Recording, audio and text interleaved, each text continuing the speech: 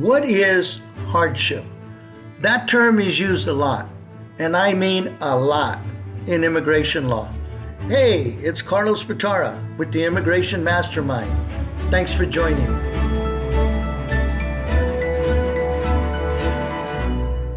Hardship is used in all sorts of immigration cases. It's easy to grasp, yet not so easy to explain. In short, it's the suffering by those close to you. Not everyone, of course. For instance, not your best friend, or your next door buddy, or a church neighbor. Although there are ways to make their testimony relevant. We'll go over that in a later briefing.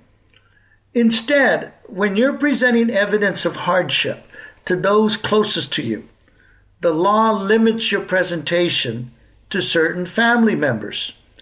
Only the suffering by those relatives count. So what types of cases impose a hardship requirement? Well, there are several. Here are the most common uses.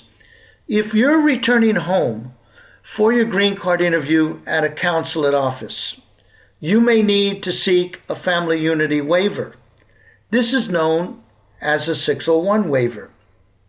If you have a case at immigration court, maybe you're applying for cancellation of removal.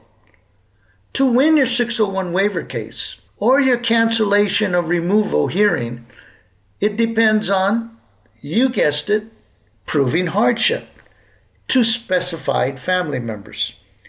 But the requirements for family unity waivers and cancellation or removal specify different sets of family members. In addition, their standards of hardship differ. We'll cover these issues in more detail tomorrow. For now, just remember hardship is suffering.